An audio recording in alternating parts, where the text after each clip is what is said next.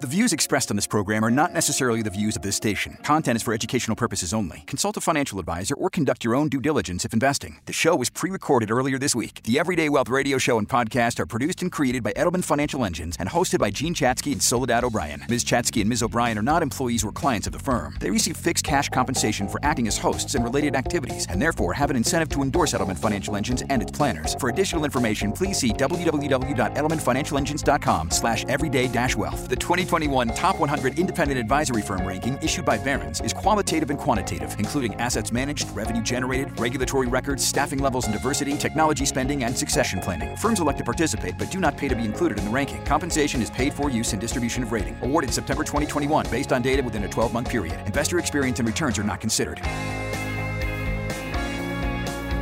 At the intersection of life and money, this is Everyday Wealth with award-winning journalist Soledad O'Brien and personal finance expert Gene Chatzky. Presented by Edelman Financial Engines. Ranked by Barron's as the #1 investment advisor in the country. Now, here's Gene Chatzky and Soledad O'Brien.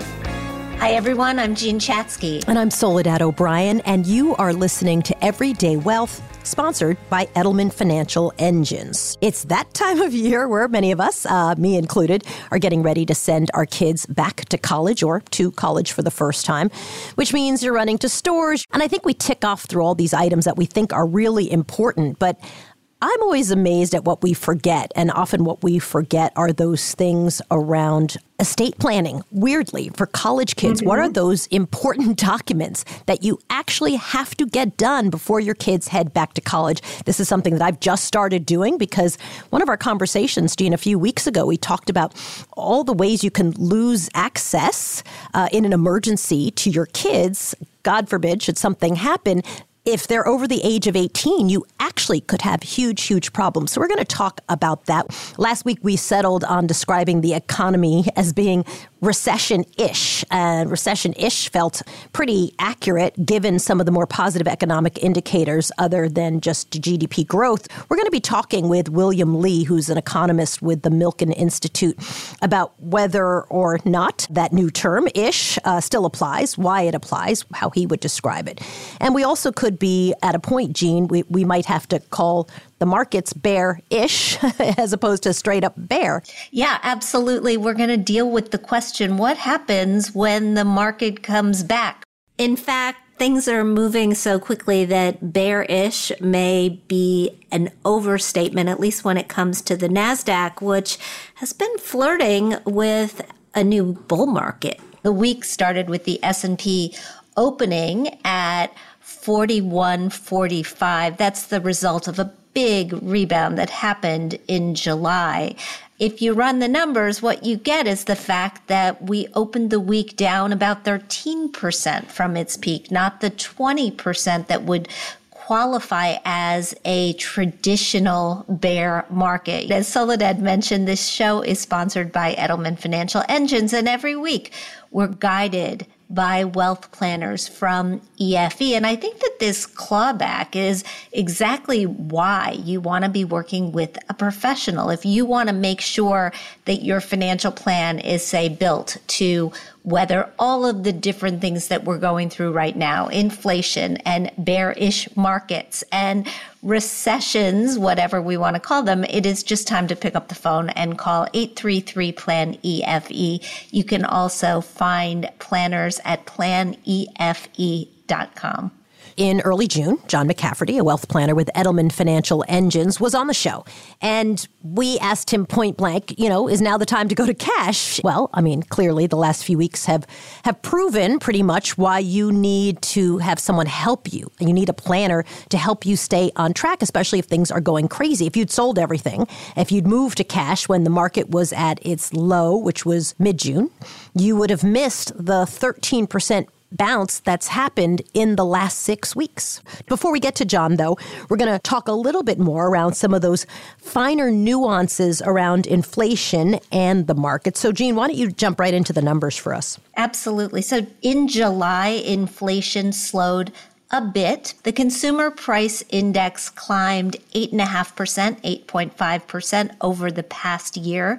That is a slight easing from the 9.1% rate that we saw in June. And this was due partly to falling gas and energy prices. Just to put it in perspective, we've actually seen gas prices fall every day for the last 50, which has brought some relief at the pump. We also look at what's called core CPI, and core CPI or core inflation excludes those volatile food and energy prices. It held steady at 5.9% over a year ago. It climbed 0.3% month over month, which is down pretty substantially from the 0.7% that we saw in June. And all of this comes on top of the jobs number that we got a week ago Friday that was surprisingly strong. We added 528,000 jobs to the economy in July, more than double estimates. It was the 19th consecutive month of job growth. The markets, of course, they didn't like this good news at all. Why? Because when the economy is running this hot jobs-wise, the Federal Reserve will keep interest rate hikes coming. But Soledad, this is a dance. The Fed wants to cool inflation and slow the economy, but not enough to tip us into recession. And even though the top line CPI slowed, they want to see a slowdown in core inflation before they take a step back from these increases. We're not all feeling this equally. We're feeling it very differently, whether we own a home, whether we've got consumer debt, whether we are investors or not. And so I think that's sort of the lens that we want to apply here. So, Jean, let's bring in John McCafferty. John, welcome back. Nice to see you. Jean, just a moment ago, was giving the inflation numbers for July. And as she mentioned, markets are clawing their way back, something you had said back in June you thought that was going to happen. What's especially interesting, I think, is that it's actually not really driven by some big, piece of financial news. That's right. And thanks for having me back. It's a pleasure to see you both. As we make our way through the economic cycle, there are periods where the markets are higher, there's lower, and this is why we talk to people about maintaining a long-term perspective so that you don't miss out on these recoveries.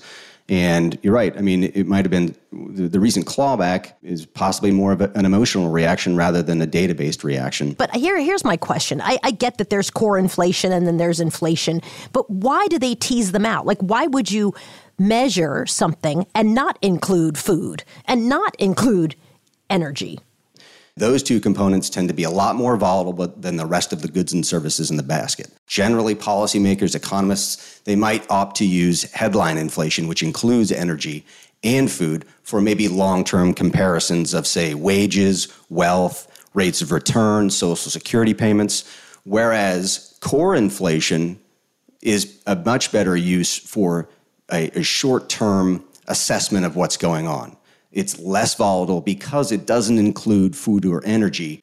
Soledad, how we often talk about how we like to control the things that we can control, both food and energy. They're historically more sensitive to geopolitical events and swings in supply and demand. And if you look at what's going on right now, we've got war, right? We've got extreme weather. We've got natural disasters. We've got still the effects of the global pandemic on the supply chain. All of these events have had a dramatic impact on food prices and energy prices. So by factoring them out, Washington and other governments, I guess, get a better sense of what's really going on. All that long list, though, is also known as life. And it seems crazy to me. I get that you're saying it's volatile, but at the same time, there seems to be something, I don't have a better word than a little bit crazy, of removing things that people very much feel are indicators of inflation, right? If you're going to take food and you're going to take energy out. That's a great point. And I think people struggle with that. That tends to be what we consume the most of is food and energy. It's like, well, wait a second. Why wouldn't you include that number? It can seem disingenuous when that's what we spend a lot of our money on. And yet you have a policymaker saying, no, we're not going to use that number. And you might be thinking, well, of course you're going to use the lower number. It makes you look better. The operative word here is volatility. And we're seeing it now where maybe 3 or 4 months ago, energy was surging and it's still higher, But right now, the average price of a gallon of gas is down about 17% from the prior month. So things are coming down. And when you're trying to make a decision based upon something that is incredibly volatile, it increases errors. An example I'll give you is with our portfolios here at Edelman Financial Engines. If we rebalanced your portfolio every time the market went up or down 1%, we'd be trading nonstop. And what that leads to, at least if you go on historical data, is inferior outcomes. And I believe the same mindset applies to why policymakers, why economists prefer to use core inflation rather than headline. It's because they can't be reactive to something that tends to be wildly volatile. And the same mindset applies to the advice we offer our clients when we talk about staying in the market. When we come back, I want to talk, John, about what your clients think when they come in. What kinds of things do you deal with, and what kind of advice are you giving clients at this moment? Jean Chatzky and I will continue right here on Everyday Wealth. Is your retirement withdrawal strategy built for a looming recession? Do you know which accounts you should draw from first? What are common pitfalls? How can you minimize your tax bite? I'm Isabel Barrow, Edelman Financial Engine's wealth planner and co-host here on Everyday Wealth. I invite you, our listeners, to join Edelman Financial Engines on Tuesday, August 16th at 2 p.m. or 8 p.m. Eastern for our timely virtual event, Recession and Your Retirement Withdrawal Strategy. You can register for free at planefe.com. We'll look at financial pitfalls to avoid and how to help make sure your financial plan is built to last. Whether it's sequence of withdrawals, when to start taking Social Security, or staying diversified, we'll help you understand the steps you can take to make sure your financial plan can work for you. Don't miss this important virtual event. Join us for Recession and Your Retirement Withdrawal Strategy on Tuesday, August 16th at 2 p.m. or 8 p.m. Eastern. There's no cost to attend and no obligation. Register now at planefe.com. That's planefe.com. Now back to the show. Hey everybody, I'm Soledad O'Brien here with Jean Chatzky, and we're continuing our conversation on the different types of inflation with Edelman Financial Engine's wealth planner, John McCafferty. John, nice to have you with us. You were walking us through a moment ago of the different types of inflation, headline inflation, core inflation. Talk to me a little bit about how you walk people through what is pretty complicated, I guess, because it's really very different measures. My job, my role is to really try to simplify these things and really get people to focus on their personal economies. And the question I've asked my clients is, has your lifestyle been compromised in any way because of what's going on out there? What I've been telling my clients is, this is really just the process of getting back to normal. I'm not here to change the definition of a recession, but I've recommended my clients in this environment, because it's so different, maybe consider replacing the word recession with normalization. Because remember, last year, the United States economy expanded by about 6%. We haven't done that since Lyndon Johnson was in office. So this is incredibly rare. And I would argue when the United States economy expands by 6%, we're only going in one direction from there, and that is down. At the same time, we're at a 50-year low for unemployment. That's not normal. What's more typical historically in the United States is an unemployment rate of 5%. This is how I help my clients. If you just run the numbers, how many more people would need to lose their jobs just to get back to normal? About 5.5 million.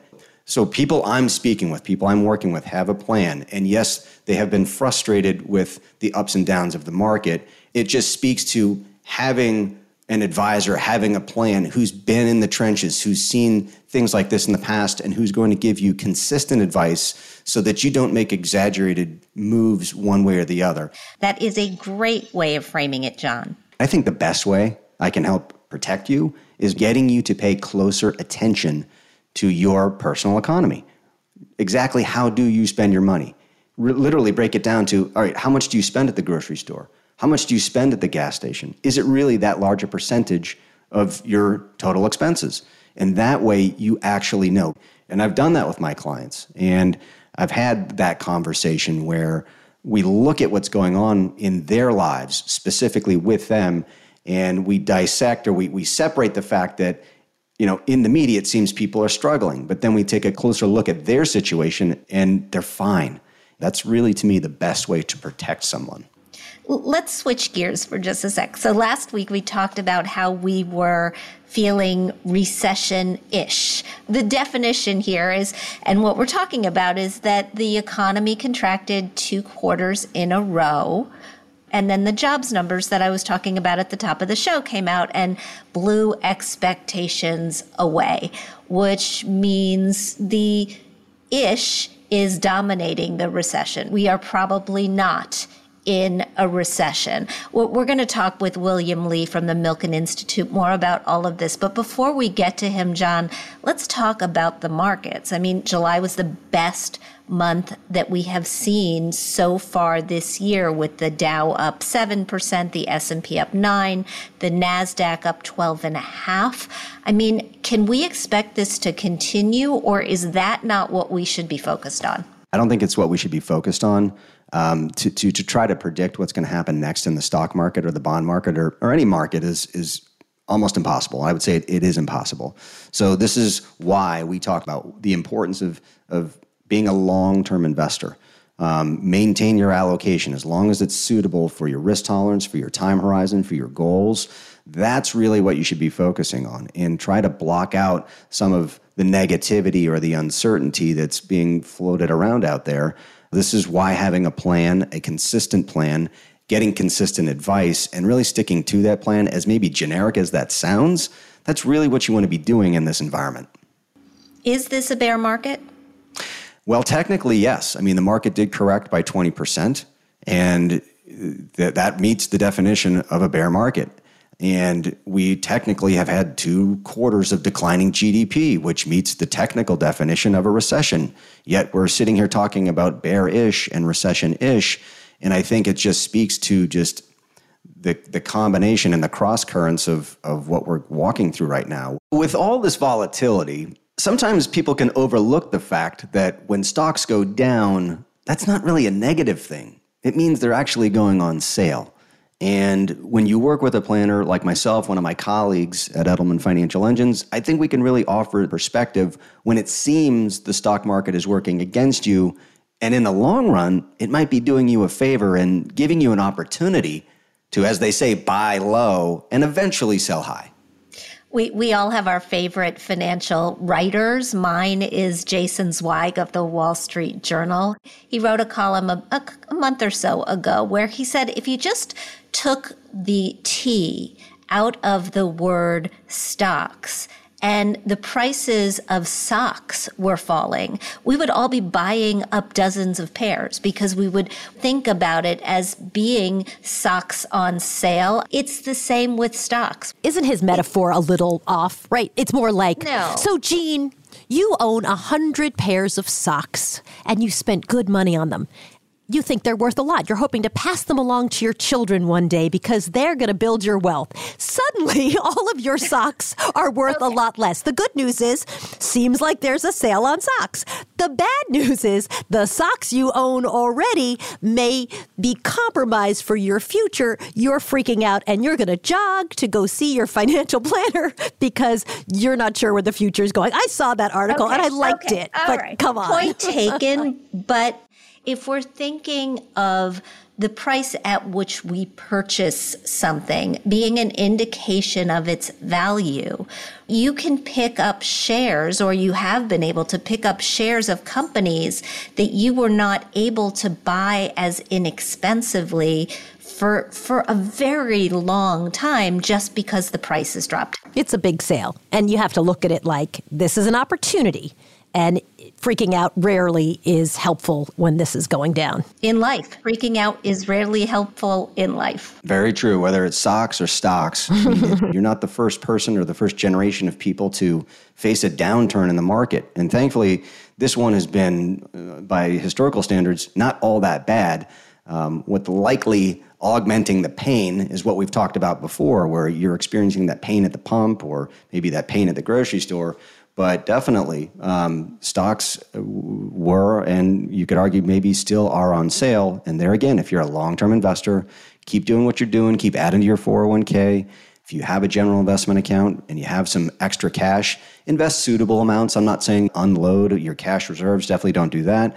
But add suitable amounts to the market. If you're uncertain, or even if you are certain and you just want to talk through what you're doing, you can always reach us. Just give us a call, 833-PLAN-EFE, or you can visit us online at planefe.com. We're more than happy to speak with you. There are lots of you out there for sure, right, John? I mean, there are so many people standing by and ready to help. That's right. Our planners have wonderful experience. Really, they've been through multiple economic cycles, the highs, the lows. Someone said this a couple of weeks ago, Gene, maybe it was you, which was, if you're not talking to your advisor, like at this moment in time where it's pretty chaotic, it might be time to find somebody else, right? Like, I just think to try to figure out how to manage what's coming down the pike, is a lot. And I, if you are not talking to somebody, if they are not calling you now, you probably should go find somebody else who wants to answer your questions, because I find this stuff extremely complicated. Yeah, this is where advisors earn their money. 100%, right? When we get into situations like this, and I agree with you that if you're working with somebody who hasn't reached out to you during the last few 6-8 months of volatility. He's just not that into you. When we return, we're going to be talking with William Lee. He is an economist from the Milken Institute, and he believes that we're in for mostly a white-collar recession. Just what does that mean? We will ask him. I'm Jean Chatzky with Soledad O'Brien. You're listening to Everyday Wealth. Is your retirement withdrawal strategy built for a looming recession? Do you know which accounts you should draw from first? What are common pitfalls? How can you minimize your tax bite? I'm Andy Smith, Edelman Financial Engine's wealth planner and co-host here on Everyday Wealth. I invite you, our listeners, to join Edelman Financial Engines on Tuesday, August 16th at 2 p.m. or 8 p.m. Eastern for our timely virtual event, Recession and Your Retirement Withdrawal Strategy. You can register for free at planefe.com, and we'll look at financial pitfalls to avoid, how to help make sure that your financial plan is built to last, whether it's sequence of withdrawals, when to start taking Social Security, staying diversified. We'll help you understand the steps that you can take to make sure that your financial plan can work for you. So don't miss this important virtual event. Join us for Recession and Your Retirement Withdrawal Strategy on Tuesday, August 16th at 2 p.m. or 8 p.m. Eastern. There's no cost to attend, no obligation, so register now. planefe.com. That's planefe.com. And now back to the show. Hi, everyone. I'm Jean Chatzky here with Soledad O'Brien, and you're listening to Everyday Wealth, brought to you by Edelman Financial Engines. We started our show today talking about the two different types of inflation, as well as whether we're still in a bear market. We've opted going for bearish as our definition, given that we started the week still down about 13%. John McCafferty, a wealth planner with Edelman Financial Engines, explained exactly why you don't sell into a down market, or why it's not an especially good idea. Taking just the last month as an example, if you had sold right before July, you'd have missed out on gains across the board during the July rally. So if you'd like to be working with a wealth planner like John, who will help protect your financial plan even when necessary from you, you can call 833-PLAN-EFE or visit planefe.com and get in touch with one of over 300 EFE wealth planners across the country. Sometimes, Jean, we're our own worst enemies when it comes to being patient and really being thoughtful. We've circled, of course, Jean, back to the true definition of a recession many times, which, as we've said, often two back-to-back quarters of GDP contraction. Last week, we decided to settle on the word recession-ish because I think every day it becomes more and more relevant, because while there's obviously this contraction in the economy, other inputs that we've talked about are still strong. I mean, the jobs report, amazing, beating projections by a lot. So it's really why I'm very excited to talk to our guest today. William Lee is the chief economist at the Milken Institute. Mr. Lee, it's so nice to have you. Thanks for talking with us. Thank you so much for inviting me. It's a pleasure to be here. Thank you. Listen, you did an interview with MarketWatch recently, and you said this recession is predominantly a white-collar recession. Can you start by explaining that to me? It's always dangerous when an economist says, I think there's slight differences this time, and let me try to explain. Well, this distinction between who gets hurt most by this recession we're in is really where I'm focusing on. Traditionally, for decades now, we've always thought the people who are most vulnerable to a downturn, a recession or worse, would be people whose employers view their employees as transactions people. That is, people that they can get rid of quickly and they can hire back quickly if they need to. And traditionally, that's been the blue-collar worker, the warehouse worker, the truck driver, people whose relationship with their employer that's based purely on transactions. Well, right now, it seems like the labor market has turned considerably post-COVID. The workers most desired and in shortest supply are the warehouse workers, the blue-collar workers. Whereas on the flip side, in the past, the white-collar worker, someone who takes a while to get on board, someone who's got some skills like accounting and other office management skills, they have always thought to be protected because employers were hesitant to get rid of them at a downturn because it took time to reacquire. Well, what's happened post-COVID is that a lot of companies have increased their investment in productivity, raised the requirements for the workforce to the point where the low-level white-collar worker, the data entry person who is doing relatively menial office chores, that person is become much more of a transactions person now in the eyes of this company. So what I think is going to happen this time, and the evidence seems to be shouting that way, is the most desired workers to hang on to during a downturn are the truck drivers, the Amazon warehouse workers, who, by the way, the Amazon warehouse worker today is not just anybody who can drive a forklift, but someone who can actually operate that massive computer panel to handle all that automated equipment getting stuff from one place to another. So you've got a huge shift in that labor force. And what's happened is that Chair Powell has talked about, my God, this is such a tight labor market. There are 2 vacancies for every unemployed person. How many times have you heard that? We've heard it so many times. When we first started talking about the gig economy, we talked about it as if it was going to be just a moment in time. And as the years have gone by, it's become very clear that this is something that has staying power. As you look at this shift in the desirability of blue-collar workers over white-collar workers, is this a trend that you think has legs, or is this just a moment? It's part of the pendulum readjusting itself. The pendulum went too far in one direction. It became almost for a decade or two totally undesirable to be a blue-collar worker, a truck driver, or in one of the trade crafts. And so we have a shortage of people there, but the demand has grown, and it's grown in a much more sophisticated way. So I think this shift is something that's permanent and will be much more long-lasting and will continue to have very profound changes in the increased vulnerability of certain occupations as they become more commoditized and pushed out to the gig economy, and others will be brought into that relationship kind of employment that we saw in the past that was exclusively white-collar workers. We're talking to William Lee. He's the chief economist at the Milken Institute. And I coined the term recession-ish because it always felt to me that we were always kind of hedging and hawing and humming around where we were exactly. Do you think that is accurate? And where do you think it goes? It seems like there's so much contradiction in all of these various inputs that we get to figure out where the economy really is. But it feels like it's all over the place. How do you see it? Soledad, I love your term recession-ish.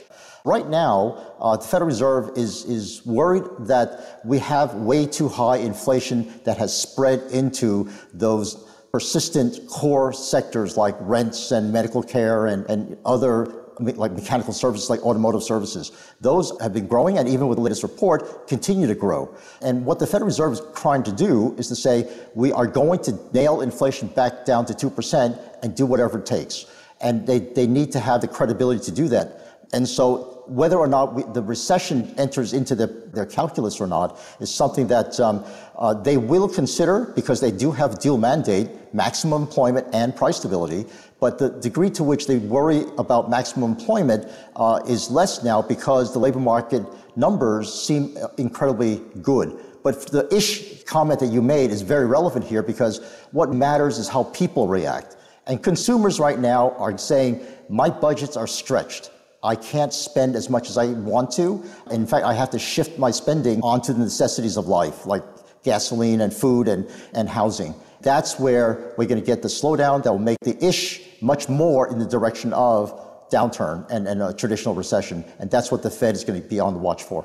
So where do we go from here? Are we headed into a recession that's more severe? Do you think, watching the Fed, that they're going to be successful in wrestling this to some sort of a soft-ish landing? Well, Jean, it's going to be a race between how fast inflation comes down and how many layoffs have to be induced in order to let that happen, and to reassure the Fed the downturn in inflation will be permanent and lasting. And that is a question that no one can answer, because, quite frankly, a lot of it depends on where the global supply chain is. To what extent will we be able to get goods and services on track again? And right now, I don't have high hopes for that. And that's why a lot of people are betting on the onshoring of supply chains to try to have more security and safety and soundness in those supply chains. Whether or not we have a full-blown recession now, we will have one eventually. So how do consumers make sure that they are prepared, or at least as prepared as we can be? The only way to survive a recession is to have financial buffers. So the trick is to be literate enough about our financial world to know that you not only have to save money, but you know how to put it to work in a way that would best serve you in an emergency or in times that are very difficult, especially when layoffs start to accumulate. William Lee, you make a great point, which is information, and access to information is absolutely key. And there are great resources, right? As you have mentioned, Milken Institute itself has lots of resources to help people who are trying to become more financially literate. And of course, Edelman Financial Engines has hundreds of wealth planners if you just feel like you need someone to walk you through. So William Lee, the chief economist at the Milken Institute, nice to talk to you. Thank you so much for joining us. Thanks for having me. Pleasure to be here. Thank you, William. Is your retirement withdrawal strategy built for a looming recession? Do you know which accounts to draw from first? What are the common pitfalls? How can you minimize your tax bite? Join Edelman Financial Engines on Tuesday, August 16th at 2 p.m. or 8 p.m. Eastern for a timely virtual event, Recession and Your Retirement Withdrawal Strategy. You can register for free at planefe.com. They'll look for financial pitfalls to avoid and how to help make sure your financial plan is built to last. Whether it's sequence of withdrawals, whether to start taking Social Security or stay diversified, they'll help you understand the specific steps that you can take to make sure your financial plan is working for you. Join Edelman Financial Engines for Recession and Your Retirement Withdrawal Strategy on Tuesday, August 16th at 2 p.m. or 8 p.m. Eastern. There's no cost to attend and no obligation, so register now at planefe.com. That's planefe.com. Hey everybody, I'm Soledad O'Brien here with Jean Chatzky, and we are turning the corner on summer. How sad is it to say that? Very soon, freshman college students will be heading to college for the first time. Today, actually, I take I have twins, but he's technically the younger twin, school shopping because there's a bunch of stuff we have to get before he leaves home. I have already done towels and sheets, and now we're going to finish the whole clothing thing, get all that done. But there's actually a list around your estate planning, really, for your kid. You know, most of the time we think of the to-do list where dorm room, supplies for school, and we don't think about these things that are really, really essential. So we've asked Erin Smith to join us. She's the Director of Estate Planning with Edelman Financial Engines, and she has a great advice for the parents of college students who might be going off for the very first time, but not even necessarily the first time, because I think if anybody missed this the first time around, I now have a junior and a senior. And it's Erin's advice that has really helped me think about how to protect them legally and otherwise through estate planning. And I think, Soledad, this is relatively new. So my youngest child is 25, which means she graduated from college 4 years ago. These documents that Erin is going to walk us through, I did not do this. I did not even think about doing this. And so the fact that we're able to talk about how important it is to have these things right now, I think is terrific. Erin, welcome back to the show. We're really glad to have you here. Oh, it's my delight to be back. Can you walk our listeners through what they should be doing if they have kids heading off to college in the fall? Like, what specific documents do they need? So there are 3 really important documents that all adult age college students need. So they themselves need a durable power of attorney. They need a power of attorney for healthcare. This is sometimes called an advance directive, and it's sometimes called a healthcare proxy. And then they also need a HIPAA authorization because they are a legal adult. And because they're a legal adult, mom and dad don't have the ability to make financial decisions or healthcare decisions for their adult child, even if they're in college. We started having this conversation with my daughters, who are now almost 20 and 21. In our conversation, Erin, a while back, it was the first time I thought about, like, oh my gosh, if something happens while they're at school, who knows what could happen if you're not physically there. So if you don't mind, I'd love to walk through those 3 items and explain to us why they're so important. So start with the durable power of attorney. Why is it so important? So durable power of attorney is a document where your college student is going to be appointing another person to make non-healthcare decisions on their behalf. These are things like banking transactions, signing income tax returns, entering into or canceling apartment leases, and even something like canceling a streaming service. So it's everything other than healthcare. And this is a really important document because in the absence of an agent named under a durable power of attorney, there's no one who has authority to act for your college student. And so if your college student becomes unable to make these non-healthcare decisions for himself, say he's in an accident, there's no one who can make these decisions. And so mom or dad are going to have to petition the court to be appointed as a guardian. And this is an expensive and it's a time-consuming process that you want to avoid whenever you can.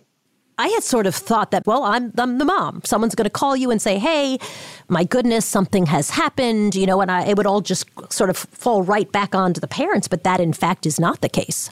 It's not the case with healthcare decision-making or even non-healthcare decision-making. So you need a person to make those decisions for healthcare as well, right? If your child is in that accident, ends up in the hospital, they are unable to decide what they want to do. You have to be appointed to be that person for them. The third item is the HIPAA authorization. I actually think I did do this for my kids when they went off to school because I think the school required it. Is this the most common of these forms? And what does it do? So the HIPAA authorization is in tandem with your healthcare power of attorney. So your healthcare power of attorney is when the child is designating a person to make healthcare decisions for them if they're not able to. But the HIPAA authorization is where the adult child is allowing mom or dad access to their medical information. Because you would think if you were a healthcare representative making healthcare decisions for your child, that you would also automatically have access to his medical records, and that's not the case. So these are two documents that are separate, but they work in tandem together. We're talking to Erin Smith. She's the Director of Estate Planning at Edelman Financial Engines. So as you guys know, because I blather on about it all the time, I'm in the process of finishing up my estate plan. Actually takes quite a while to work through it. And I'm curious, Erin, I know that you work on a team with other estate planning attorneys in support of your clients. Is that typical? Is that how it usually works? Do most financial advisors have attorneys on their team that they can reach out to connect their clients to? We approach it differently with our clients. So we have estate attorneys in-house that are there for guidance. I am one of those. And we also have a support team behind us. So we don't give legal advice, but we are happy to provide education to both parents and to adult children. And so we sit down with clients and with our planner and we talk through the process. And we can even give you a referral out to an estate planning attorney if you need one. And we'll sit down together with you and your estate planning attorney.